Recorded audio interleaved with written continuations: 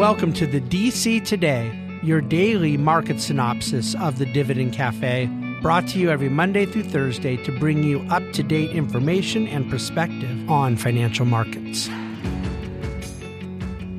Well, hello and welcome to Fed Day, and you could kind of say that Fed Day was a rally day today, and it may not feel like it. The Dow was up, I think, 6 or 7 points, but I'm going to explain what kind of happened here. So I don't need to look at the data right now. I'm just going to walk you through qualitatively what happened. As I mentioned yesterday, there's always a lot of positioning and short-term algos and things going into the Fed announcement. That can be long, it can be short, it can be hedged, it can be unhedged, it can be both. And then you have unwinding or rewinding and all these things afterwards. So let's take out that noise. We are really working on a lot of Fed meetings in a row now, where the immediate aftermath is worthless. So today, and you'll see the chart in the dctoday.com, but the Dow had been down pretty good. Let's call it 250, 300 throughout the day, and then it dropped another couple hundred. And so you got a Dow down over 500 points, and then it rallied up about 240 points. So that's within, I'm going to say, 60 minutes, 75 soaking wet, that it moved 740 points intraday, closed dead flat on the day. But dead flat was only down from a high 240. It was up 500 from a low. The NASDAQ had been down 0.72% at its low, closed up on the day 2%.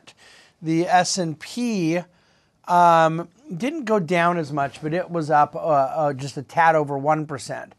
So risk on, the top performing sector was technology. You definitely got more high PE type movement. And then that bond rally, and I see here in the DC Today that I'm missing the word energy in bottom performing sector, but it was the only down sector. And we'll get that cleaned up before I go to press here. But energy was down 1.89. So energy was a bit of a lag today. Everything else was up. And a lot of volatility around the Fed announcement. Well, what did the Fed announce? The Fed announced that interest rates were going to be up a quarter point. There was a 100% chance coming into the meeting today. That's what they're going to announce. And more or less, qualitatively, Powell definitely reasserted exactly what I said he would say, that no, the risk is greater to the risk of letting inflation reaccelerate. They want to be careful there. But yes, they'll stay higher unless they change their mind. And it was really not as hawkish as I thought it would be. I would not say it was dovish, but I think it was very clear that they were unwilling to contradict the market. And by market, I mean financial markets, stocks and bonds. The 10-year collapsed, the yield, the bond rallied huge. The 10-year was down 11 basis points. You now have a 10-year treasury at 3.4%.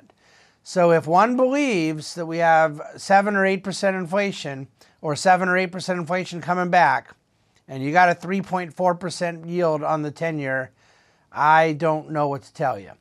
The yields in all aspects of the term structure of the bond market have moved down all year. The weakness in the economy is not going away. ISM manufacturing was down for the third month in a row. 16 out of 18 sectors showed contraction. It was at 47.4. Remember, anything under 50 is contraction. Anything over 50 is expansion.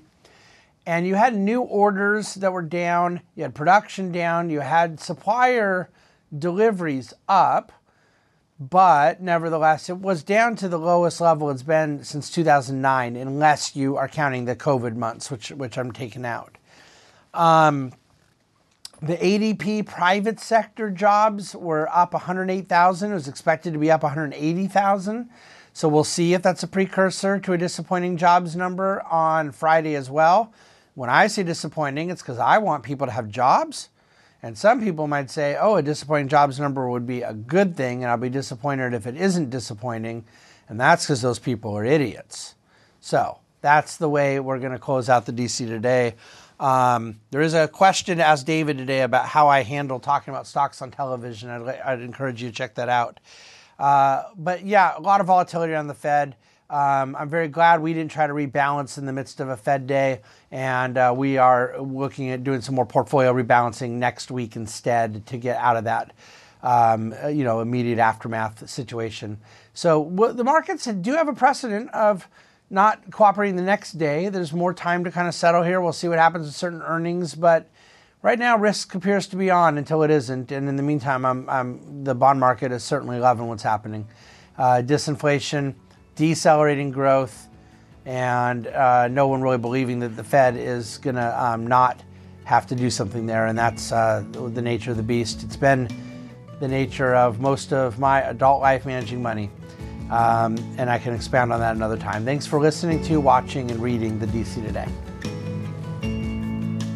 The Bahnsen Group is a group of investment professionals registered with Hightower Securities, LLC, member FINRA and SIPC, and with Hightower Advisors, LLC, a registered investment advisor with the SEC. Securities are offered through Hightower Securities, LLC. Advisory services are offered through Hightower Advisors, LLC.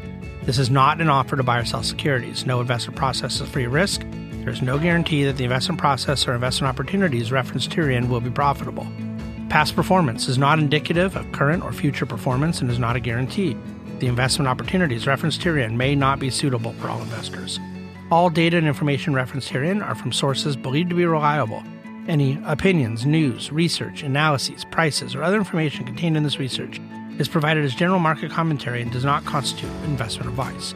The Bahnsen Group and Hightower shall not in any way be liable for claims and make no expressed or implied representations or warranties as to the accuracy or completeness of the data and other information, or for statements or errors contained in or omissions from the obtained data and information referenced herein. The data and information are provided as of the date referenced. Such data and information are subject to change without notice.